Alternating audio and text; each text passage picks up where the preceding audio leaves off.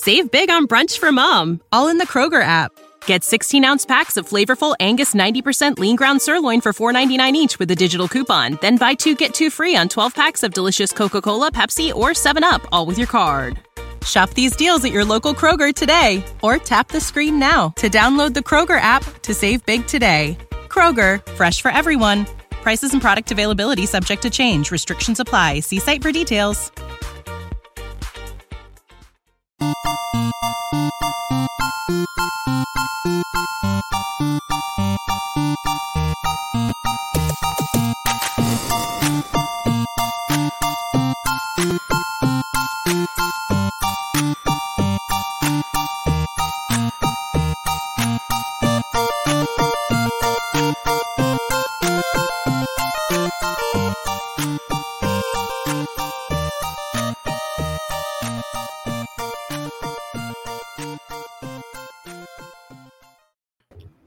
Look at this. Shooter Time just coming out hot.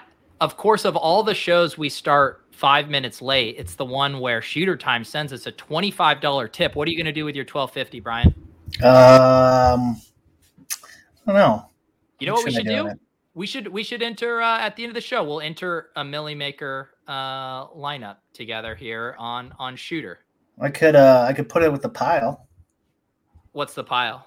It's the pile of money. Just throw it on the pile. On? Yeah. Where you just Scrooge McDuck into it every night.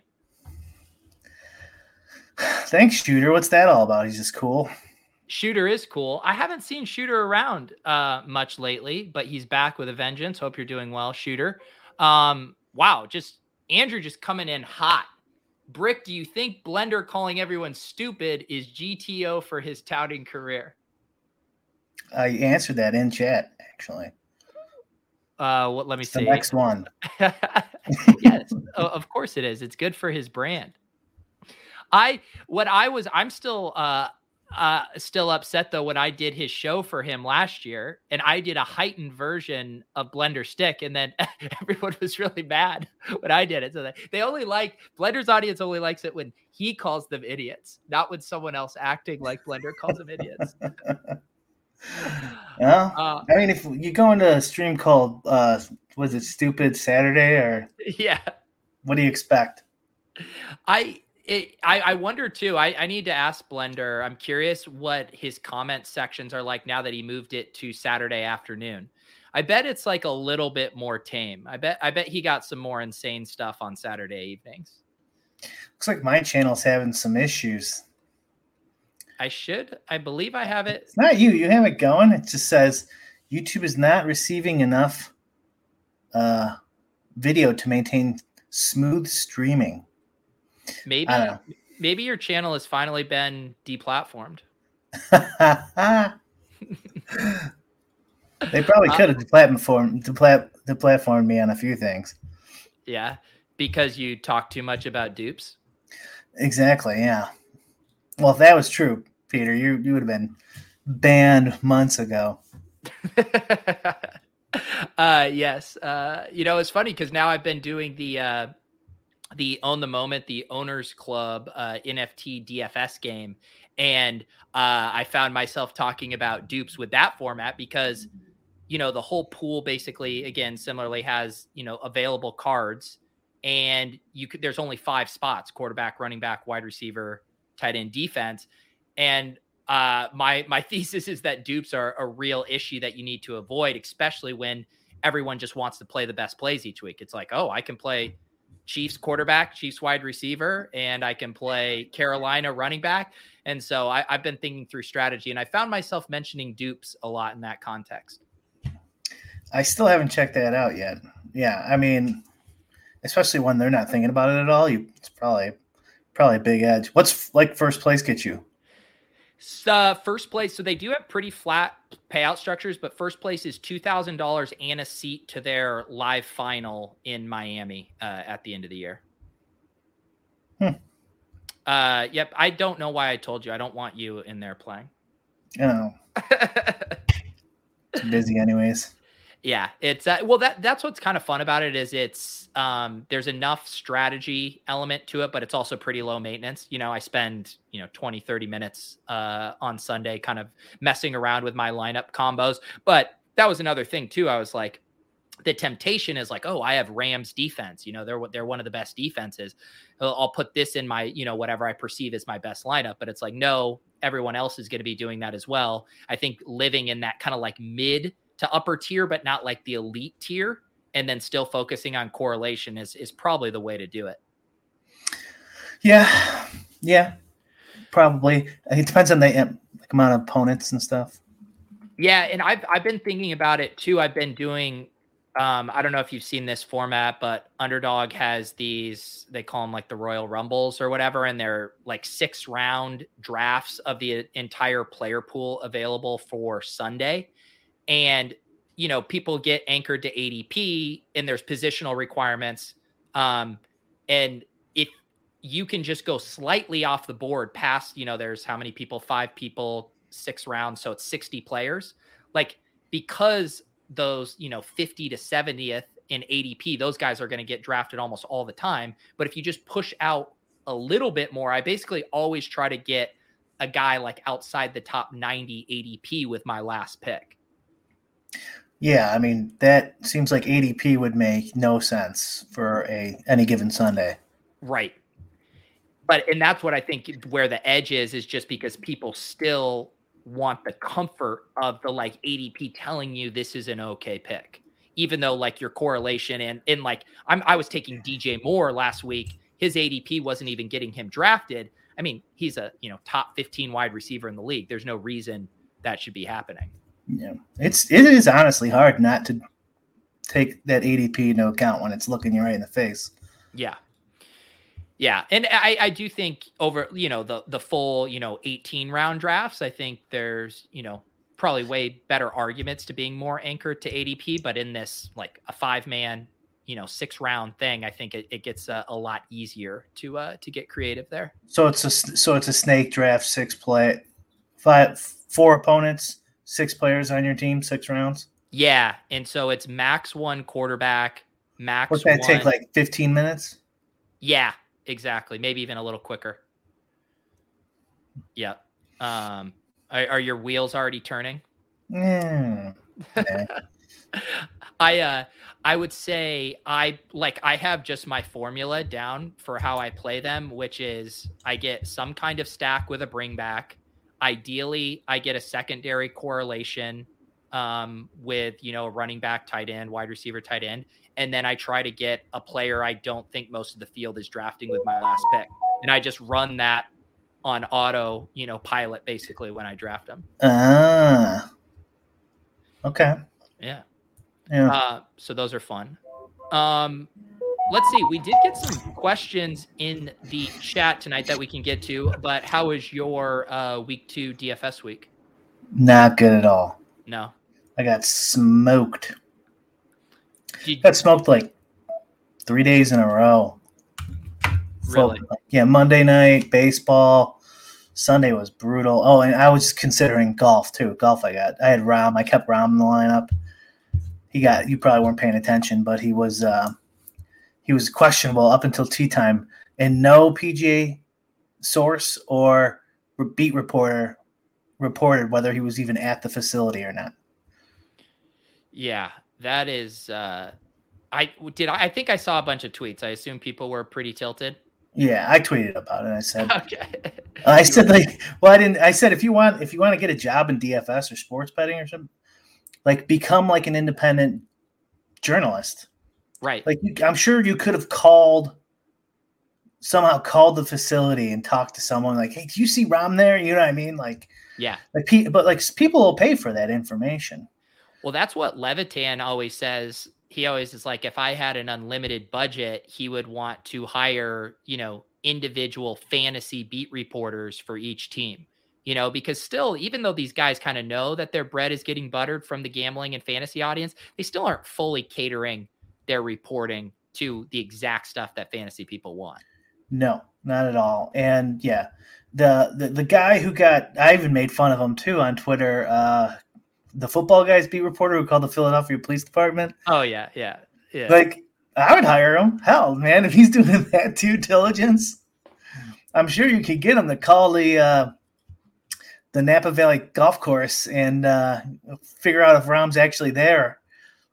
Yeah, that's it is crazy now how just with how much information, how everything's documented, that some of this stuff can still slip through the cracks. Like it was week 1 where we had 2 crazy inactives with Trey Sermon and Zach Moss that just no one, like not an inkling anywhere that this was going to happen. Schefter, not even on it with the overnight bombs, just pretty crazy stuff. I think it has to be independent too. Because I was thinking about this when I was younger, growing up in the steroid era of baseball. And then as I got older, and all the congressional hearings and all this. And it's like, thinking back as an adult, it's like, oh, none of these beat reporters knew that steroid use was rampant, right? Like none of the coaches, none of the owners, none of the GMs. It was all just one big secret that only Jose Canseco did it. And then he got a couple guys, he convinced them, Rafael Palmeiro and Mark McGuire, to do it. But, why would the beat reporters know that this was rampant? It's like, I guarantee they all fucking knew. They all fucking knew. Or at least it's like I've never seen him do heroin, like in a rock and roll beat reporter, but I'm pretty sure he's on heroin. Like, you know what I mean? Like, right. It's like, you guys all fucking knew. And then they, nothing ever happens to them and they just keep being the beat reporters now. It's like, fuck you guys. So anyways, that's my point is for the information that we want, they got to be independent because, okay, you're not going to get the Woj bombs. You're not going to be everyone's best friend. No, but I don't really give a shit. You know what I mean? That to know that, Chris Paul signed a deal, 10 seconds before everyone else knows it. There's no bearing on my gambling career. It kind of did when he released picks before the draft and you can bet the live draft. But besides that, none of that stuff really matters. So you're going to burn bridges, but you're going to find out if Rahm is throwing up in the bathroom, if he's sick and he can't play.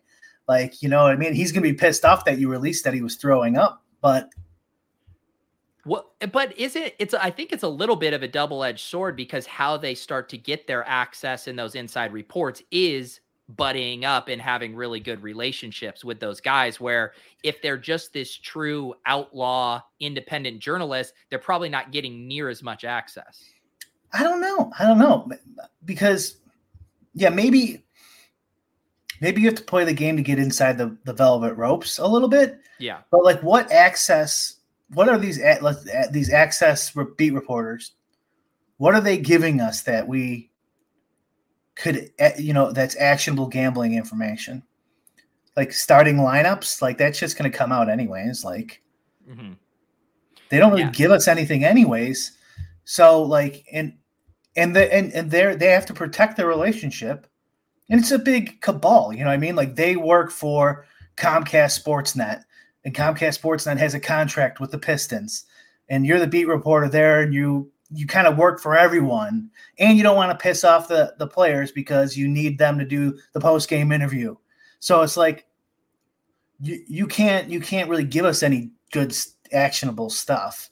And I don't know, from what I've read, the sports betting guys, the Billy Walters and stuff like that, is they're talking to clubhouse managers and you know what I mean? Or ticket holders, ex-girlfriends, shit like that. It's like TMZ more than Hollywood Reporter. You know what I'm saying? So I'm not sure. Maybe you play the game as long as you can to get inside the velvet rope, but you could call the Philadelphia Police Department. You could call the clubhouse.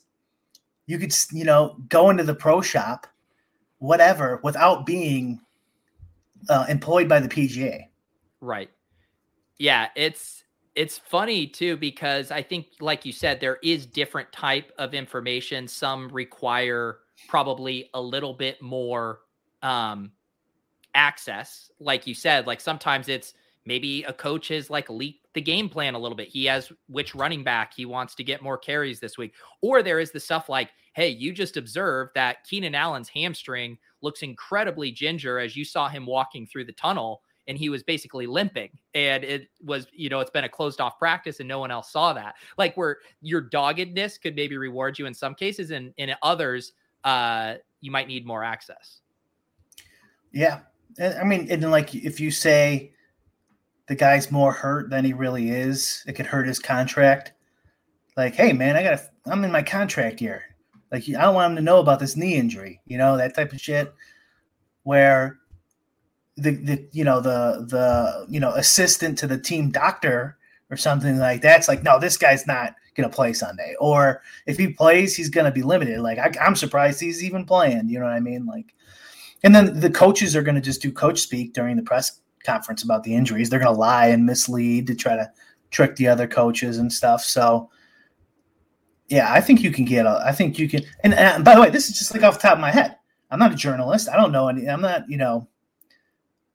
experienced any of this, but someone who's creative and actually has maybe some journalist background, or I don't think you even need it, but if you did go to school for it, they could probably come up with a whole bunch of other ways to find sources and get good information. And then you charge $10 a month and you'll easily get, if you're good,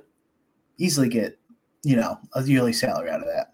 Yeah, I think it's interesting. Yeah, I think there's definitely room for that. And it's also, I mean, in general, journalism like that is not a very glamorous job right now. The pay isn't great. It requires kind of insane hours and dedication. You do see some guy like Nick Underhill.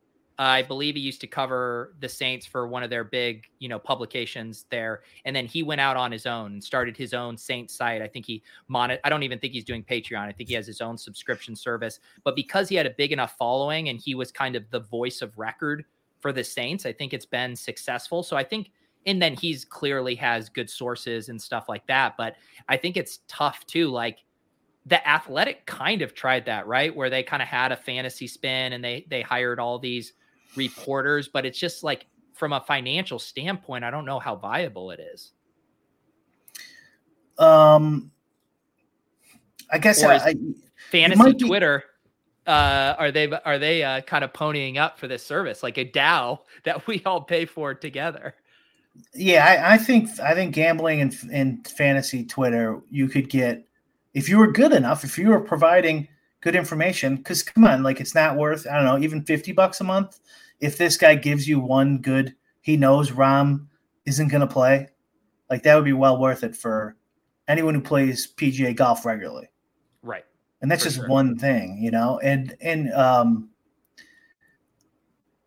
I mean, maybe not, but also too, it's like maybe the person just wants to get into gambling and sports and DFS and have a following, and he enjoys that, or she. So like, maybe they're not going to make $200,000 a year, but maybe they make 30, and that's good enough. And they could do it, part-time, or they have a job that gives them the flexibility. Who fuck knows? I don't know. I would like it. Yeah. Andrew says here, awful industry to work in. Everyone's replaceable. I was a local market radio host. It's all clickbait. I think that's the other thing, right? Where the fantasy players and the gamblers, you would need to build up trust with them to where you wouldn't actually have to employ like total clickbait, right? Because no one wants to get, bamboozled. But on the other hand, you need those clicks or whatever to kind of support it. So you would need a full-on subscription model where people were paying you and then you were free from the shackles of clickbait. Yeah, I would say, you need to be free from the sports and media, legacy media companies, to some extent. I mean, this is the way I'd like it to be anyways, is they'd be totally independent on some sort of subscription model, getting paid, who knows, Patreon, voluntarily, I don't know, whatever. And then, they don't have to play the game. Honestly, a TMZ model wasn't that bad. Like, if you know some tip, you call him, he'll give you $100. Yeah. Just be known as that guy getting tips, and you'll get people knocking on your DMs. Yeah. It probably is 90% of them fake, but Right. And That's that was part what of I was being just a getting. journalist.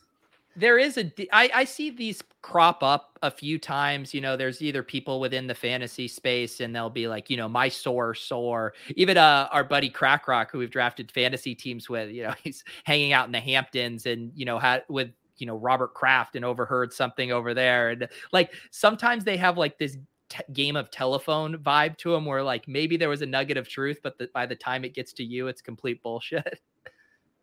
Yeah. Who knows what they can find out. Yeah.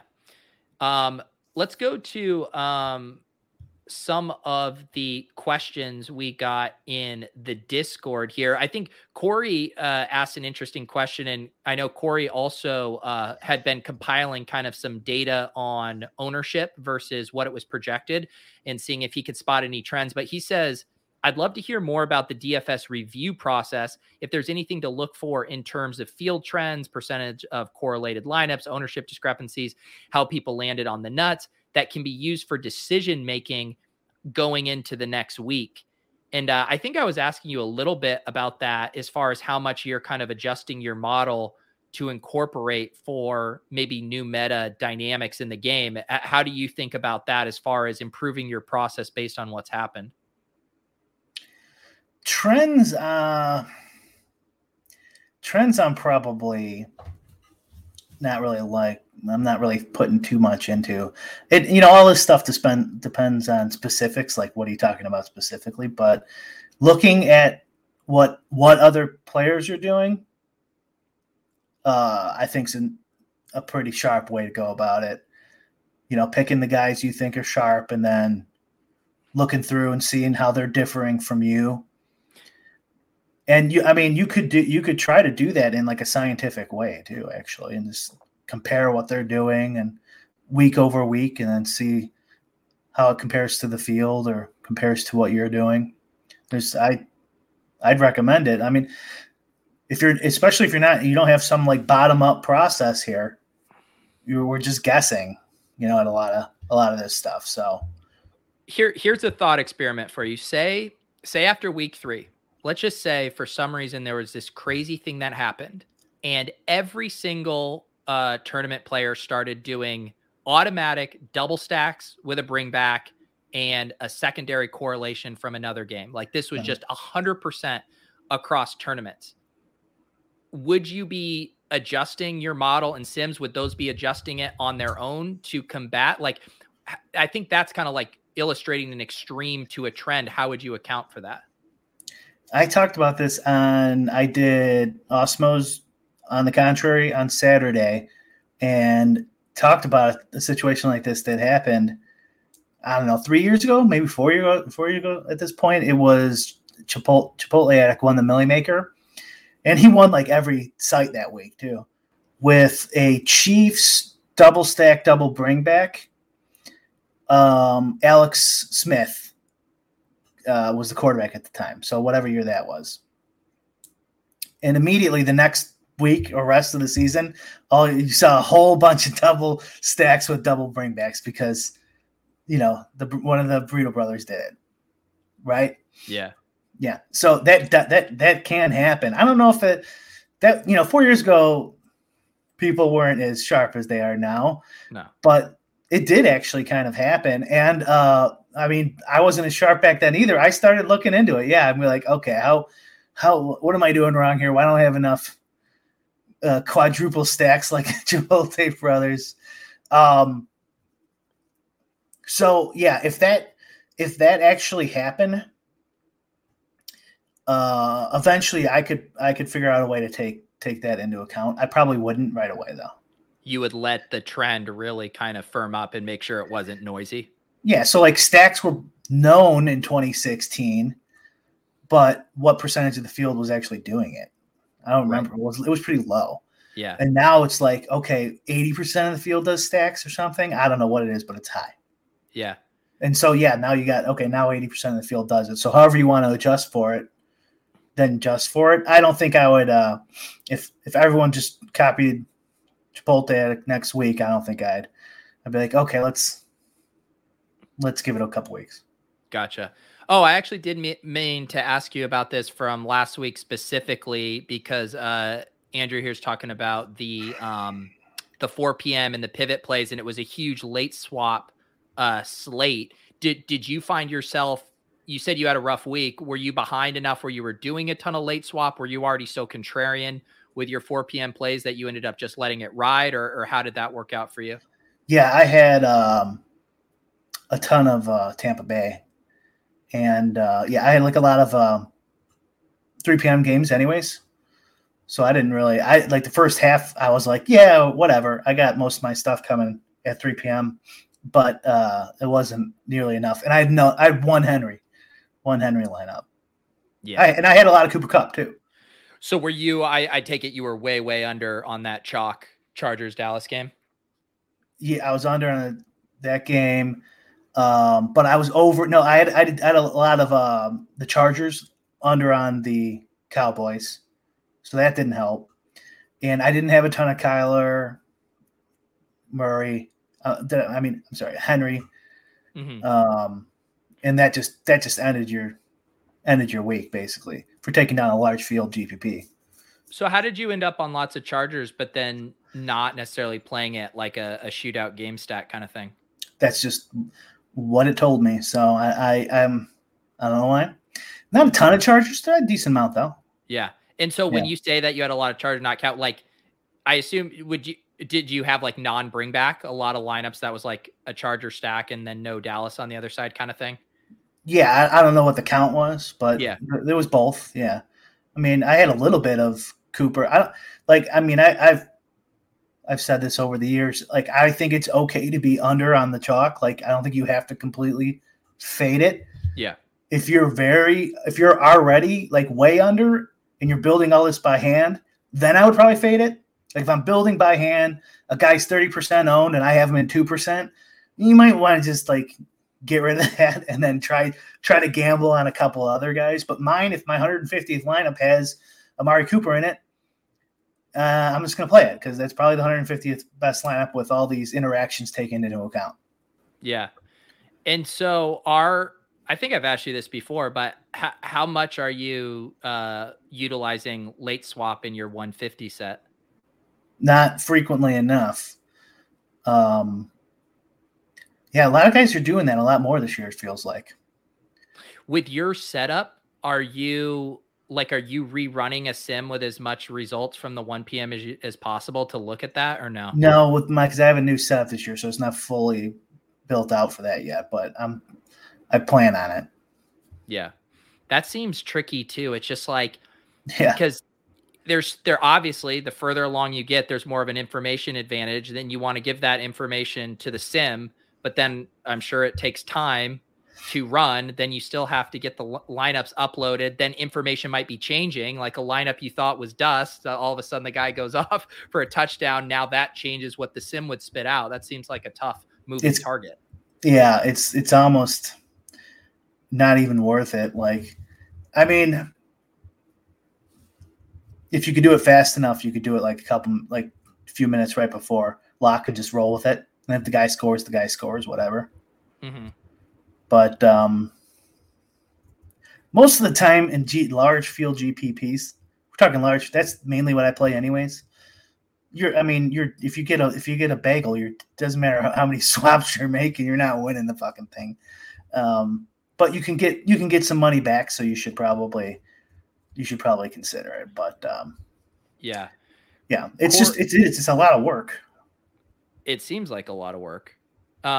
Corey asking kind of the age-old question here of trying to understand if our process is right. Are we good? Are we a profitable player? How much do you get shook when you have a losing week to where you say, do I need to evaluate my process or do I need to trust it? I'm actually retiring. This is my announcement. I guess to be totally honest, at a certain point, you know what I do? At a certain point, if I'm running really bad, I just play less. Yep. And I'm always constantly like coming up with ideas and stuff like that anyways. So even if I run good, like I might have something new the next day. Even if I like win a GPP at baseball, I might have something new the next day, and I just rolled it. So, and also, I've been doing this for a long time, so I probably have more calluses built up than your average person. But no, I don't. That's why GTO, like poker, was such a good way to go about it too. Like in DFS, I feel the way I like to do it, instead of like all this narrative stuff and like downloading all the pods and then trying to figure it out by hand. When you have that process, it's like why do I care? Like, I know I'm just trying to figure out the GTO way and all the frequencies and balancing my hand ranges in poker. That's all I'm trying to get good at. It makes it easier to handle the swings to some extent, instead of like, oh my God, that guy bluffs me all the time. You know what I mean? Like, I need to figure out, he bluffs too much, and now so I'm going to call more often or something like that. You know? Yeah. I feel like I know I've talked about this on shows where, last year I think I made good strides where I felt, more confident in my process, to where I didn't like tilt, I tilted in a micro sense, specific things, but like I didn't tilt my process or think, oh, I need to start from scratch in the way. That's how I used to think, because I was always chasing one thing. It was like, oh, I need to have the really low owned one-off guy. And then the next week it was like, oh no, but this is the good chalk. I do need to continue to play good chalk. And it was like, I was chasing that trend. Like you said, the Chipotle bro trend of like, that's what he did. Okay, I need to do that. And I think as long as you can be confident in your process and you've hopefully shown some results, I think you can stay anchored to that and trust that there is so much variance. And if your goal, like, I know I'm going about these tournaments, I'm trying to get first place. For the ones who work hard to ensure their crew can always go the extra mile, and the ones who get in early so everyone can go home on time, there's Grainger, offering professional-grade supplies backed by product experts so you can quickly and easily find what you need. Plus, you can count on access to a committed team ready to go the extra mile for you. Call, click Grainger.com, or just stop by. Grainger, for the ones who get it done. In the SPY, I don't play cash games. I'm trying to build first place lineups, and I know that I can build good lineups and still not even sniff a top 10 all year. Like, that's well within the range of outcomes and probably the most likely outcome. Oh yeah, definitely. It's tough. I mean, but doing it that way that you just described, like, can't you see that driving you mad? You know what I mean? Like, oh, what is going on? What's the trends here? I need this one type of thing here. That's why I like doing it. One of the reasons I like doing it from the bottom up is like, just let it all pick for me kind of thing, and then just roll with it. So like, I don't care. Like, people are like trying to put specific lineups. Like, I'll just random and throw it in there. You know what I mean? Like, it all has a process. Don't get me wrong. I'm not like going insane here, but like, it doesn't bother me that much if I put these ones into the 20 max and this other one into the slant, even though, let's say they're the same amount of opponents. Like, yeah. I don't care. You know what I mean? Like, oh, okay, I would have won the slant, but I put it in the 20 max. Like, you have no control over any of that stuff anyways. But I think a lot of this is just personality and experience too. Like, it's just some people just get wrapped up over it. I got some questions in my yeah, go for it. In my YouTube, Fred says he saw Rom warming up 30 minutes before lock. Thanks for telling me now, Fred. Neil says, can you talk about how Run the Sims can help make me a better DFS player? Neil, are you is your pseudonym? Is this a pseudonym for Justin? Justin's over here, doing he's a paid actor. Clearly. I'm on the fence about it. I've tried other projections. Peter, you want to answer that one? Yeah. So what I've really been enjoying for Run the Sims is basically it's the closest that I can do to get toward Brian's process as a hand builder. Like, I'm not smart enough to build my own Sims, and Justin has built a Sim that has a good track record. And what I was doing for these showdown slates and for the main slate is I'm pulling in aggregated ownership data from a few different sources, and I'm comparing that to the Sim results. And I'm using that as just a very simple screener of being like, this is what the field has become confident in. And this is what the math is saying is showing up over the course of 10,000 sims for this slate. And that was extremely helpful to me on Sunday because it brought ideas that I hadn't even considered. And one thing too is like, you can get really anchored to things throughout the week. And one thing that popped up, like I didn't think both of the Colts wide receivers were going to go. It sounded like Pittman and Paris Campbell weren't going to go. I hadn't even considered them.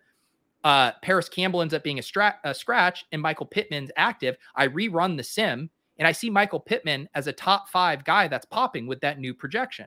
And then I'm checking his ownership. The ownership isn't going to catch up in that 90 minutes in the way it would a running back. And all of a sudden I'm thinking, oh, I already love Darrell Henderson as a play in my lineups. Now I have this mini correlation that the math is telling me checks out and the field's not going to catch up to. So that's just one simple way of how I'm using it as kind of a screener to give me ideas, because I can't juggle everything in my head and I'm not going to use the sim to make all my lineups because I'm hand building, but it can point me in a really smart direction. Good answer. So one more and a follow-up to the one before. Scott says, when you're running bad and you play less, how do you decide which contest to keep your action in? I play less of the like more expensive ones. Less overall, and then the first ones I'll start bringing back is the, like the $500 or more expensive ones.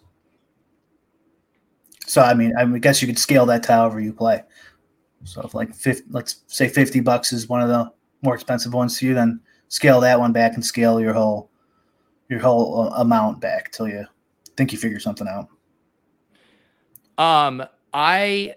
Here's another question from Campy here. Should you swap across the board the minute you dud a spot in the early games? Why swap a guy who's low owned out and still in that lineup?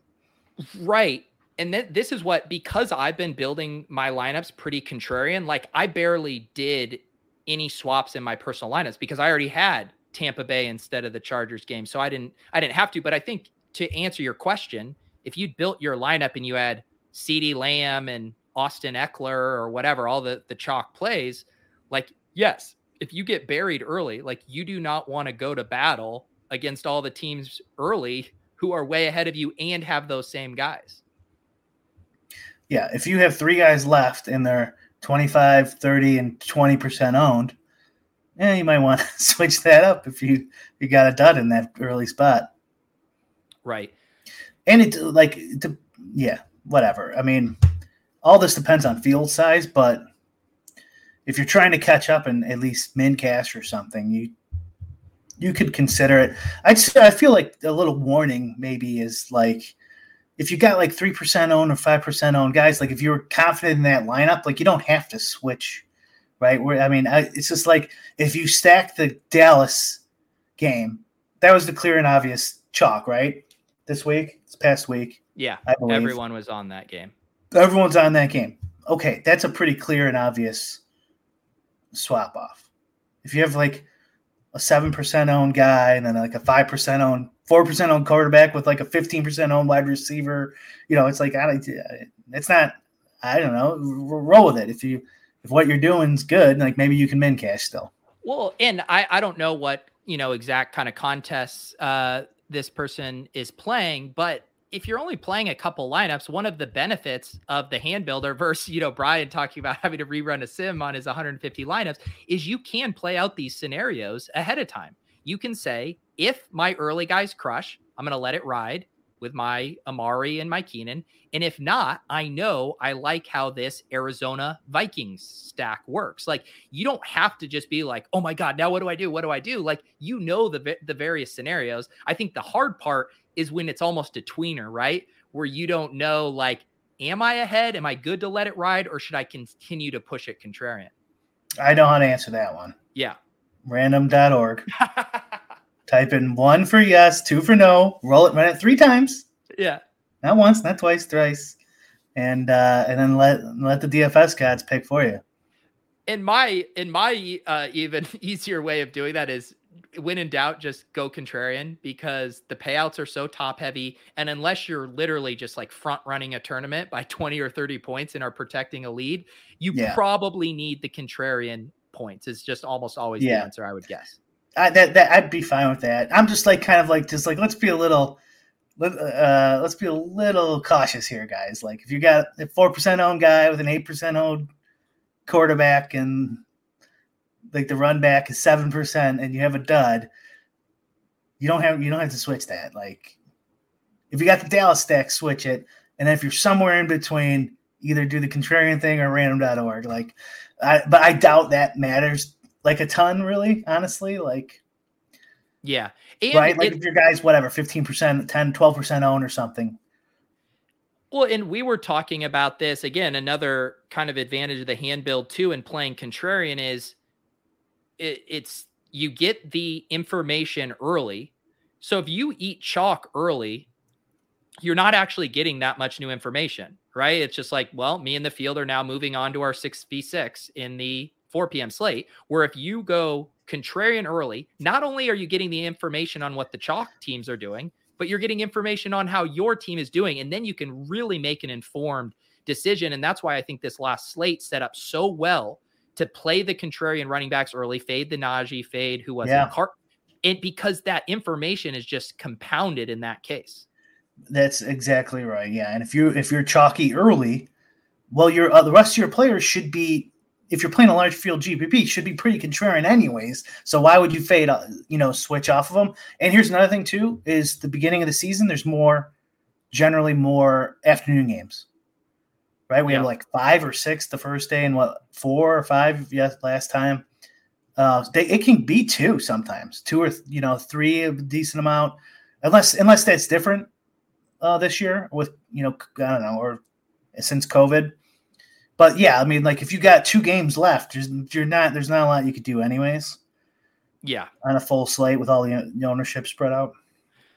Let's see. There were a few other questions that I think we got in the Discord. Do you have any others coming in on your chat, Brian?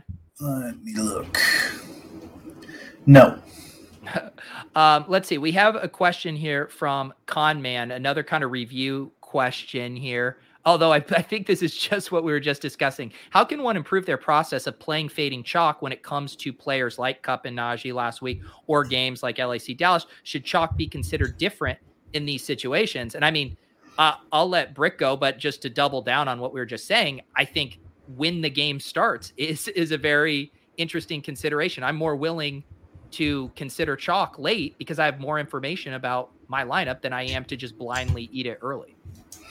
And this seems like a pre-lock question, like just how do you handle chalk, right? Yeah. Because I'm not understanding the difference between Kupp and Najee and games. Maybe he's talking about like the game stacking versus individual chalk, and should there be a difference there? Because there's a difference between playing Prescott and Cooper versus just a lone Kupp. Mm-hmm. Yeah, I guess handling that stuff, I don't know. It's, I think the easiest way to think about it, and same thing with correlations, is ownership hurts you. The more ownership, the more it hurts you. Like you want 0% ownership, right? Now there'd be a reason the guy's 0% owned because he's probably not playing or he's trash. But you would love to have the best play at no ownership. I know that sounds obvious, but if you extrapolate that logically, it's like, okay, any amount of ownership hurts. It's just a little bit, right? So you want it to hurt a little bit less. And correlation helps. Any amount of correlation helps. So in a world of 100% parity, where like every play was the same, you would just jam all the correlation you could and not think about anything else besides ownership, but leaving ownership aside. Because every little bit of correlation helps you. The reason you don't do that is because of ownership, and because every bit of ownership hurts you, and the salaries and fantasy point projections are different. So because it's not 100% parity, the combinations of non-correlated lineups might actually be better. So it's really just because I don't know what to tell. This is kind of our last show, or maybe it was 2 ago, where we were talking about rationalizing this stuff. Is like, use the game theory, use it best you can, but like you're guessing, because unless you have some sort of process, you're just like, okay, I know wide receiver and quarterback is good. Okay, how good? So try to answer those questions. Yeah. That's all I can tell you without, or just hand build and guess. Either one. Henry or David, this is literally the opposite of what we're saying. We're saying the complete opposite. That it does not matter what kind of play is. If the field, Brian, if I told you this week, Derrick Henry, who looks awesome, is going to be 100% owned, he would be unplayable in your lineups, correct? Yeah. Yes. And so now now that we set that extreme, we're trying to find that line. Okay, he's going to be 50% owned. That means 50% of the time he needs to be in the winning optimal lineup for that to make sense. I think he's trolling. You look at his next one. Okay. It's hard to know because we get some genuine questions. I generally take people in good faith here. That would be either this is his first week ever playing DFS and he somehow found this show, or he's been playing DFS for 10 years and he just knows Henry's chalk every week or just play him. Yeah. One or the other. But I think if you're actually having that conversation in good faith, that's what's interesting, right? At what point are you sacrificing too many projected points to be unique? That's perfect. Yes. And then another thing I say too is, okay, so take what Peter said. At what point? So we know 100's wrong and we know 0's fantastic for Derrick Henry anyways. So at what point do we play him versus not play him versus it's a go to random.org, doesn't matter. And then your process should be sometimes you're over and sometimes you're under. And I know that sounds simple as well compared to what I was saying earlier, but if you're always over on Derrick Henry, like David here, it's not, your process is almost certainly wrong.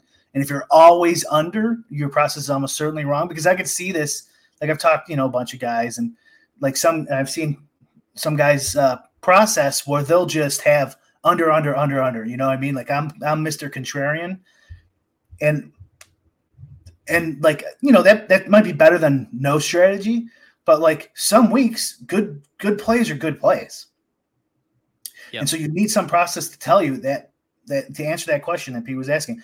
We know 100's bad and zero's good. At what point do we go over under? And then your process should be sometimes over, under. It might be 75% one way, 25% the other way, but it shouldn't be 100 every week.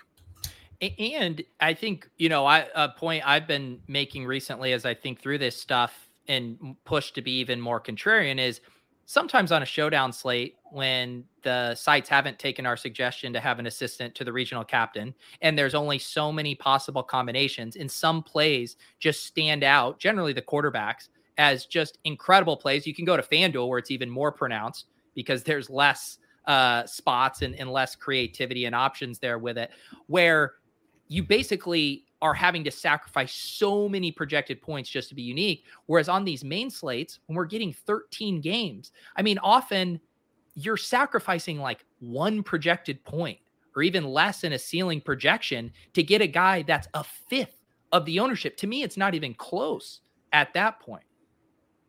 Yeah. If it's like less than a point, that's the easiest way to do it. If they're the same, then whatever you have in your head, ownership, correlation, whatever you're thinking, that's your tiebreaker. Like, it's easy. Half a point, pretty damn close. Do it.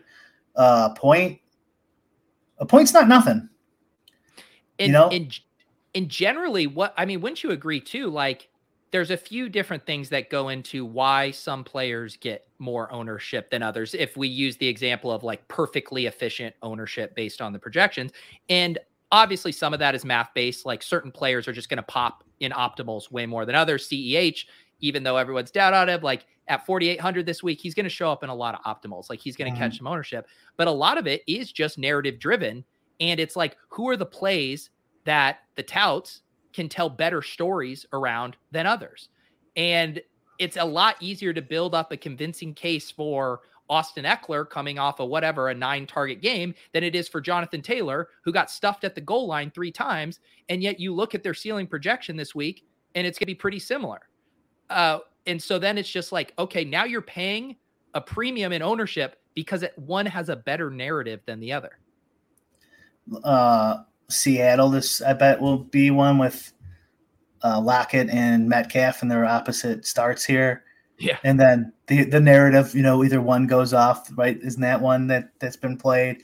And you could even see it in the props too. Like the props will go up and down based on that kind of like recent bias. But yeah, the narratives matter too. Like that'll change your ownership. If it's close, go with the game theory. If it's not close, like then you want to consider just taking the best plays, I guess is like the simplest way to determine it. And I mean, I don't know what are you supposed to do with that? Like the narratives and stuff. Like what do you think? Like, yeah, I mean, to me, it goes back to that whole concept of people want to feel comfort when they look at their lineup. They want their lineup to make them feel good, like they're making good decisions. One thing that really helps is if the field or big touts are giving their rubber stamp of approval on that play. It's like, I'm not doing anything crazy. Everyone agrees Cooper Kupp is a great play this week, but then you get into the question, what is your goals? Is your goal to get paid off when you are right? Because if that's your goal, then the entire field or half the field is getting the same similar payoff, and you guys are just moving on to the next 8 spots in your lineup. Yeah, it's tough. I had a decent amount of Cooper Kupp, but that is a lot of lineups, especially in football, that you're going to pass up if that guy has a dud. That's another thing just to consider for people who don't play a lot of people who either way, if you play a lot of sports and DFS or just NFL, is the field sizes are way bigger unless you're like going through and picking out like 100-man every week on purpose or something. If you're playing the main guaranteed ones, they're like, I don't know, 10 times bigger than baseball, or I don't know. Baseball's tonight was 15,000 opponents. That's like nothing, right? Like I guess I can go look right now. But like I'm assuming. So yeah. So for Sunday, the $3 has 693,000 opponents.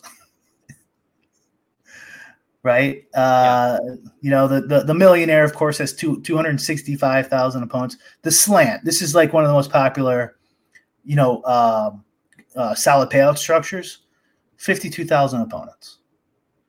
So you're what, 4 times bigger than baseball?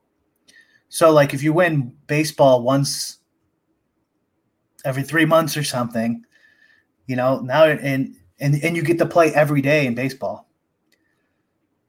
That means you're going to win football's slant every decade. I don't know. Like somebody can do the math there. It's not hard, but like it's right. It's way more opponents and way less opportunities to play.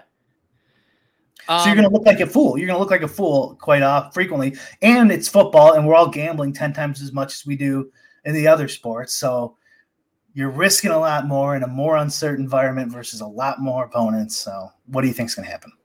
Yep. Just pray and get lucky. Yeah. And some of these, we're talking pretty macro with this stuff as far as kind of game theory tournament stuff. But as Matt says here, I started doing slightly better than terrible when I started looking for smaller contests. And that could be like your play is not even changing, but your odds are literally getting better by being in a smaller field. Yeah. Like let's say you're even, there's no rake. In 100-man, you have 1 in 100 chance taking first. And in the $3, you have 1 in 699,000 chance of taking first. Yeah. What is the lottery? It's better than that, isn't it? Probably is, at least for some kind of payout. Yeah. This is an interesting point, and I certainly get what he's saying here. Certainty and projections matters too. He's basically making the the case that it's easier to project quarterbacks, and then the second easiest is running backs, and then third is wide receivers as far as volatility. My only thing is I don't find myself, just because it's easier to project quarterbacks, wanting to eat the chalk there. If anything, the band of performance for the entire lot of quarterbacks is more condensed than the other positions, where it's harder for someone to really separate from the field in a way that Devontae Adams can for wide receivers or Christian McCaffrey can for running backs. But how do you factor in positional variance at all with how contrarian you're being? Yeah, it's baked in there. And I mean, I don't know. That seems kind of backwards to me. Like fading QBs is the original fade that people didn't know. Remember back in the day, quarterbacks would be 35% owned, 45% owned. And then eventually everyone realized, oh shit, quarterbacks don't matter that much. And they started dropping in ownership. And so once the ownership gets to an optimal level, compared to their salary and their points projection, this is my opinion. Ricky D disagrees with me on Twitter.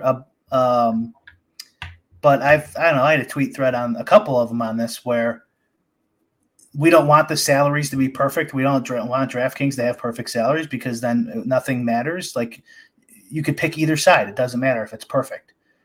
So like if once ownership gets optimal, like quarterbacks are getting closer to it, like then it doesn't matter what side you pick because you have no edge there because it's at the perfect amount that it should be played. Which is what we've talked about with sports betting, right? Where if you can find what do we call that? The hold is equal VIG? like the VIG, yeah, where it's like offered 110 on both two different sites.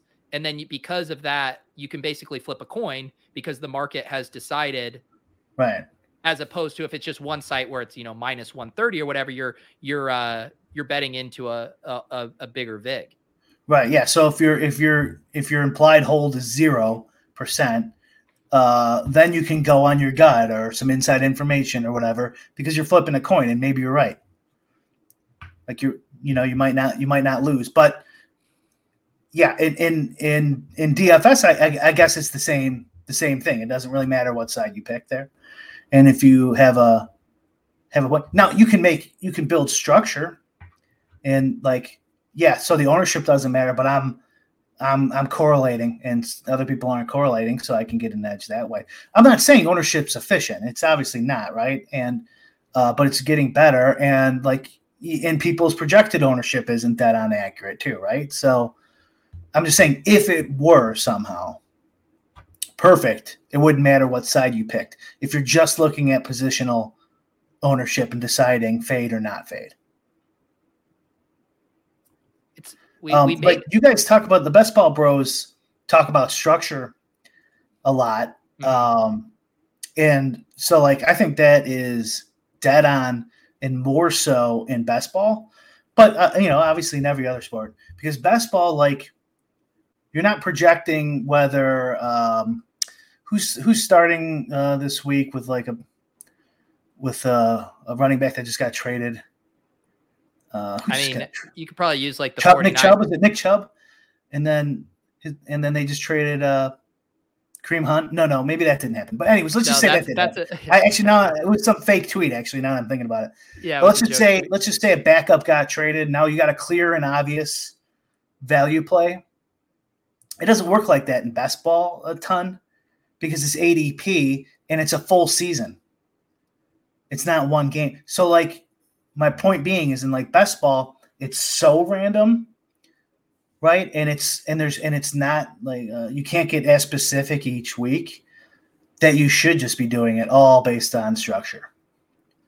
Like within reason, obviously. Like you don't take 100 round early guy or something like that, or 100 spot.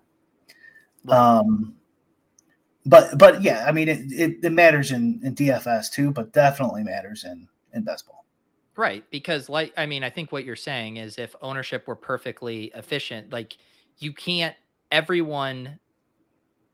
there's no way to get an edge in that thing. It's when you're exploiting market inefficiencies. And that's why we use the example of two guys have the exact same projection and one is more popular, say for narrative reasons, has higher ownership, that is an inefficiency, because if the ownership was efficient, they would be the same. They would be owned the same amount, and then there would be no way to exploit it. You could flip a coin and play whichever one you want, and then you just move on to the next way to get your edge, is what you're kind of saying with the correlation.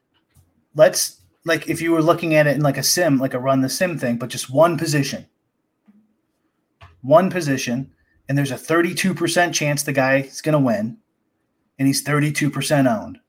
And then the next guy is, 18% chance he's going to win, and he's 18% chance he's owned, right? Or forget about players. Just think of probability, like differently weighted coins or something like that, right? That are going to hit at 35% of the time. Well, then it doesn't matter if you go over or under on it. If we're just looking at one specific position, there's nothing you can do. You're just flipping coins and paying the vig. Yep. We did it, guys. They've really gotten us talking DFS. I mean, normally we're way more distracted. I guess we had a tangent about fantasy beat reporters and at the start, but then we really dialed it in, Brian. Yeah, well, we're getting some disappointment in your comment section there. Oh, yeah. What are they saying? Oh, yeah. Here we go. It's Wednesday. There are no football games today. Disappointed in the lack of Illinois politics talk, gents. Well, you were literally the one who asked us about positional ownership a few minutes ago. So you were the one that sent us down this trajectory. If you guys are wanting to get your hands on Run the Sims, you can sign up for a free account. You can check out some of my shows to get a preview of the tools. And then you can use promo code Pete when you sign up. I do really think if you're playing any kind of meaningful volume, both Showdown and Main Slate, that it can really be the next best thing to being as smart as Brian and creating your own simulation. So if you have questions about it, you can ask me about it. I'd be happy to tell you more. And I think you can get a good idea from some of my screen shares on the tools there. Brian, anything else going on in your neck of the woods that you'd like to plug here? I did have something I wanted to plug, and now I can't remember when it was. But something with the app, your Discord. No, maybe I don't have anything to plug. I guess I'll just plug the regular stuff. So yeah, we got. Hopefully, I should have the props updated on my site for free, brick75.com. If anyone wants to tail some prop bets and get banned. Oh, I just thought of something to plug, Brian. I got hoodies up in my store. I have a very clean white hoodie here. If you guys are interested in staying comfy in a nice white Lulz hoodie here. I might have to pick one of those up. Yeah, weather just changed, man. Now all of a sudden it's rainy and cold. Yeah, we'll get you a Lulz hoodie here. I might need to find a way to customize a jersey number on the back of it though for you. All right, guys, if you want to ever listen to this in audio format, we, of course, get those episodes up promptly on Wednesday evenings. Please subscribe to Brian and my channel if you have not. We will see you guys next Wednesday. Good luck in week 3.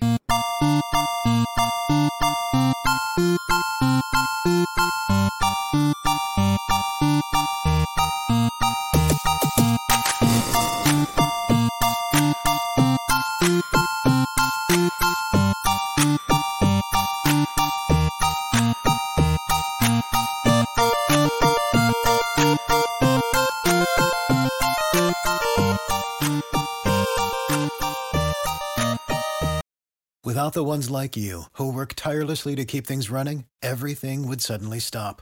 Hospitals, factories, schools, and power plants, they all depend on you. No matter the weather, emergency, or time of day, you're the ones who get it done. At Grainger, we're here for you with professional-grade industrial supplies. Count on real-time product availability and fast delivery. Call, click Grainger.com, or just stop by. Grainger, for the ones who get it done.